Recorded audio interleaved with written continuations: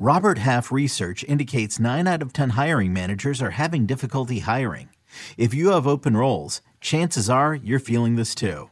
That's why you need Robert Half. Our specialized recruiting professionals engage with our proprietary AI to connect businesses of all sizes with highly skilled talent in finance and accounting, technology, marketing and creative, legal, and administrative and customer support. At Robert Half, we know talent. Visit roberthalf.com today. You can now relive the best moments of the UEFA Champions League 24/7. The UEFA Champions League channel is a new 24-hour streaming channel serving non-stop goals, highlights, and full match replays from the world's most prestigious club competition. Reminisce on your favorite moments, legendary players, and brilliant goals with the UEFA Champions League channel, streaming around the clock on Pluto TV and the CBS Sports app.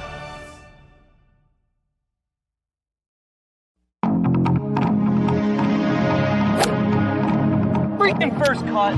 Golly. Welcome to the First Cut Podcast. I'm Rick Gaiman, and this is your round 2 recap for this week's RBC Heritage. Joining me to break it all down, Sia Najad is here. Hello, Sia. It's funny because if you recall from the DFS show, Rick, I renamed our podcast to the Ben Martin podcast. And it's just the reason that's funny is because in one of my lineups that's doing okay, I need Ben Martin to make the cut. So it'd be really funny if he missed the cut after me calling it the Ben Martin podcast. Well, did you see what he did on Thursday? Well, yeah. Gave 5 back on the last 3 holes. Yeah. He was basically in the lead. He got to 5 under through his first 9 and then finished double bogey to give back 5 shots in 3 holes, which was less than ideal, as they say. Nice bounce back. He's having a decent day today. Yeah, I mean, outside of those 3 holes, he's played great. So we'll see how the rest of it goes. The big wave advantage on Friday, Sia, before we even go through this leaderboard, the morning wave got by far the best of it, about a shot and a half better than the afternoon wave. So if you were looking for some guys to make a move, they likely did it this morning. Yeah, and it's just one of those things with weather where it just can get so unpredictable. I think we started to see as we were getting closer to Thursday that there might be that advantage. But even the people who are really big on the weather advantage, they were kind of doing like a 30%, 40% thing where in DFS, for example, they really weren't sure which way to go. But yeah, you're right. There's certainly the conditions this morning in particular, pristine. Well, the leader, as everyone anticipated, is Jimmy Walker, who followed up his Thursday 65 with a Friday 65. He is 3 shots clear of the pack. And this is pretty interesting, Sia, considering the fact that Jimmy Walker's last top 20 finish anywhere in the world was the 2021 3M Open. He finished T11. He has missed more cuts than he has made since then, and it has generally been a lot of sour play except for these last 2 days for Jimmy. Yeah, and so that's the thing with the RBC Heritage. Even with an elevated field, I think, after round 1, where we saw Aaron Rai pop, among others, including Jimmy Walker, I think what we're going to see is if Jimmy Walker was in this field doing as well as he was doing right now, I think you could consider, hey, man, maybe this guy ends up in the top 5. But what we're going to see, because if you see who's lurking, right, and we'll get to that, of course, but it's not just Scotty. Justin Rose is up there. Xander is up there. Tommy Fleetwood, Patrick Cantlay, Victor Hovland, Jordan Spieth. Like, this is going to be a leaderboard that's going to slowly filter out some of the Jimmy Walkers and, let's say, the Mark Hubbards of the world. And we are going to see tomorrow afternoon an elite top 10 and going into Sunday for sure. Odds makers not necessarily giving Jimmy Walker a lot of run in that market. We'll talk about that in just a few minutes, but you mentioned it, 3 shots clear of the rest of the field, and there are some boys trying to chase down Jimmy Walker. Scotty Scheffler goes 68-65. He's in at 9 under. Justin Rose, 67-66.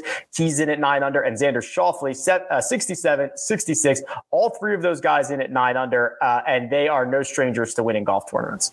Yeah, and they're playing really well. I mean, this is just I'm so this is so good that we're going to finish the round, right? I am so looking forward to going into Saturday with I understand like the Masters was last week, but I think we're going to be reinvigorated tomorrow because those names that you mentioned, among others, are going to be there, and we're going to start to see like what we kind of saw at the Masters, which was a lot of really talented guys duking it out for a very, very big pot of gold at the end of the Sunday rainbow.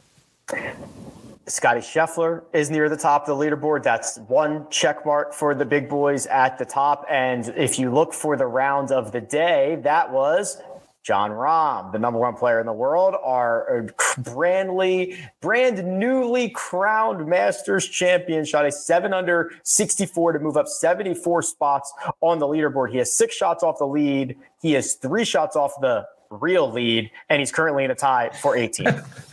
Yeah, and if you look at the ball striking, and I know this isn't official because we still have guys on the course, but I'm looking at your live leaderboard, Rick, on RRG, and everything was good. I mean, the ball striking, of course, it was the approach play that was really, really good. And that's not a surprise. You know, so far, I say so far because we haven't finished the round, but he was third on approach on the day with Patton Kizzire of all people and Christian Bezuidenhout on top of him. But it was the putter as well, gaining over 2.5 shots. Again, that's not an official score, but it's going to be pretty darn close. 2.5 shots with the putter.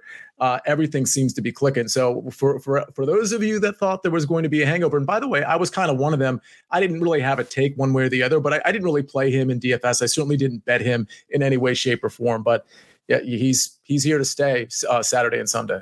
If Jimmy Walker looks in the immediate rear view, he gets Scotty Scheffler, Justin Rose, Xander Schauffele. If he looks a little bit further back, one shot behind those guys, he gets Tommy Fleetwood, Patrick Cantlay, Victor Hovland. If he looks a little bit further than that, he gets Matt Kuchar, Ricky Fowler, Jordan Spieth. I mean, this is shaping up to be something pretty special, I think, over the final 36 holes.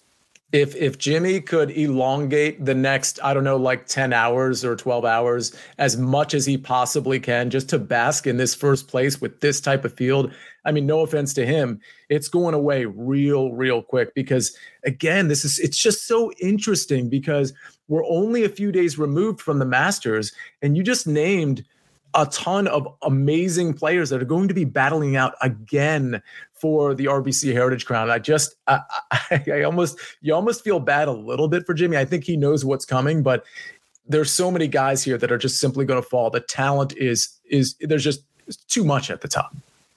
Patrick Cantlay had an all-time tweet today after an all-time shot. So he made an ace during his round. It came on, let me see if I can find it real quick. So he shot a 65. It came on number 7. That is the 200-yard par 3. So he makes an ace there in route to a 6-under 65.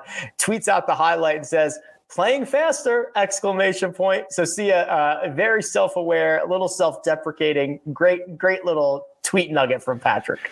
So what's really interesting about that is you never know, especially with guys like Patrick Cantlay. I mean, I think, it would have been really hard for him to have not noticed it wasn't just Twitter, I'm sure. There was just everywhere was talking about Patrick Cantlay's slow play Sunday at the Masters, or slow play in general, of course.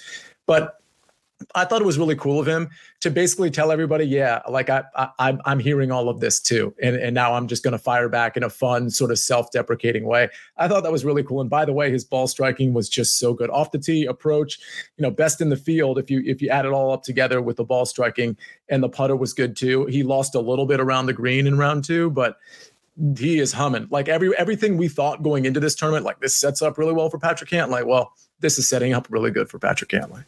I was at Home Depot today and I had to buy a tape measure, and I almost bought the DeWalt tape measure just because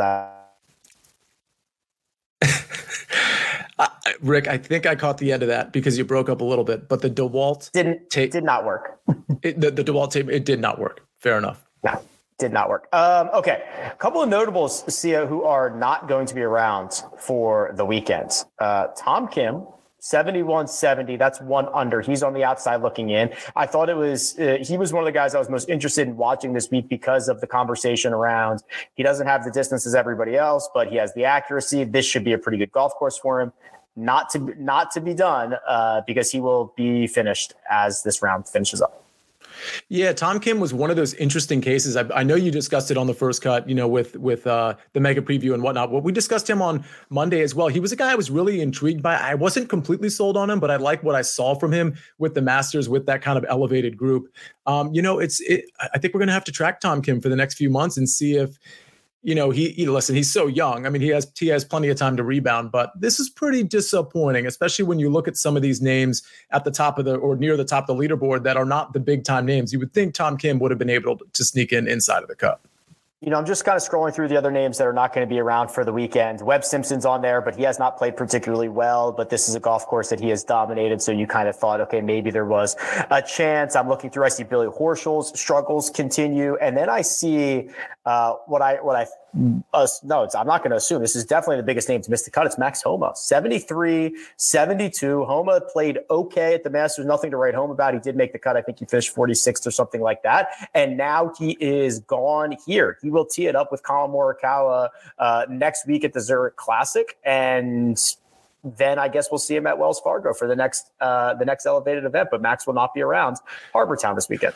Yeah, I seem to recall him having a lot of trouble around the green. I think he lost a lot there, but certainly wasn't good in general. I mean, I'm looking at some other names too that were kind of popular, not for me, but I know that a lot of people mentioned them. Steven Yeager, Taylor Montgomery, Siwoo Kim. So interesting. I had a lot of people come up to me, Rick, so I'm not trying to turn this into a DFS conversation, but it's a betting conversation too, in a sense, because everybody was like, man, Siwoo Kim's going to be really popular this week. I did not get that. I was like completely lost with those comments. He misses the cut. Keith Mitchell misses the cut. There's definitely some names on here that I think people were leaning on a little bit. But I mean, I got to say, a lot of the guys that should have made the cut really did make the cut this week.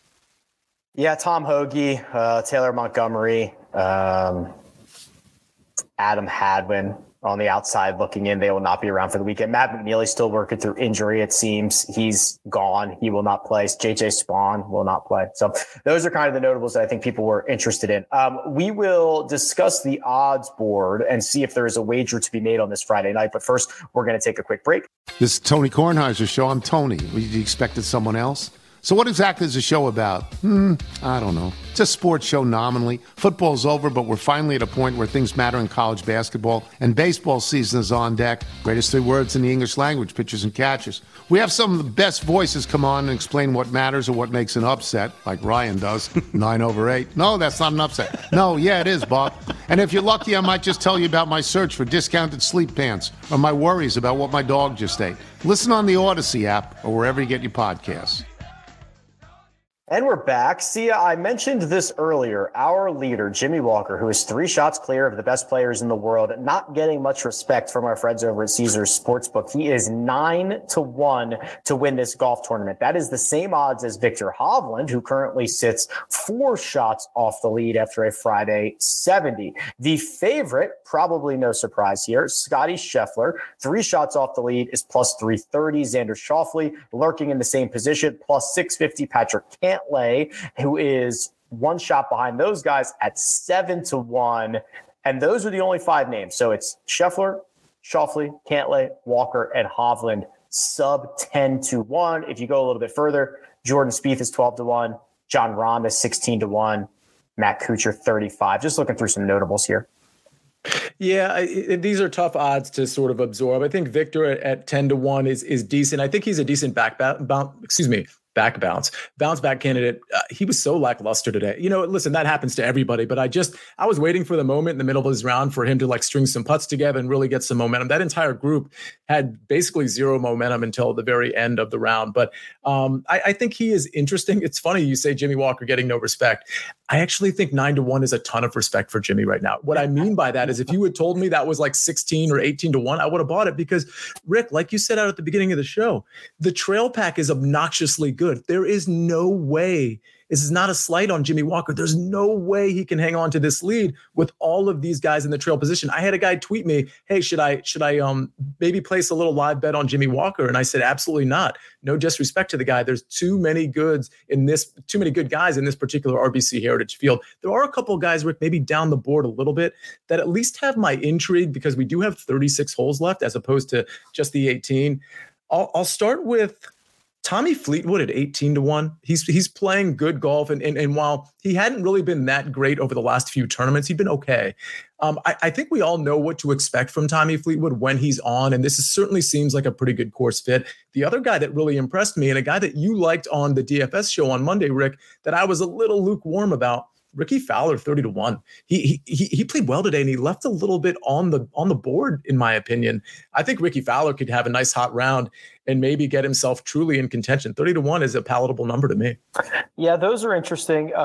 Getting Victor now at 9-1 after, I mean, he 1 under beat the field average in the afternoon, right? Where he was definitely on the worst side of things. He had what is hopefully his worst round of the week, and he's still in the mix, and he's 1 shot off the quote real lead. I also do not mind.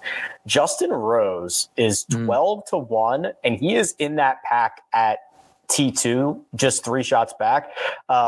He's been playing much better golf. His win was at Pebble Beach, which is like a short positional golf course where you just kind of plot around. That's his game now. He's been much better, and like he's 6 starts removed from a victory or something like that. So I would not mind those two, but I think it is going to be, you mentioned this a little bit earlier, Sia, moving day is going to be shakeup day because this leaderboard is going to look very different, I believe, when we do this podcast 24 hours from now.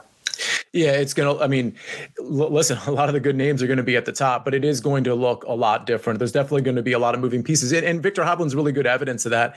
Maybe, caught in the bad wave, had kind of a lackluster round. He could pop tomorrow. And there's a lot of guys in his position that were just, kind of okay today that could absolutely pop tomorrow. Sung J M is a guy who I'm trying to remember. He was really poor in one particular department. I'm not sure if it was the putter or not. I'll have to go back and look at that. But there are guys that are further down the leaderboard that can make some noise at the top.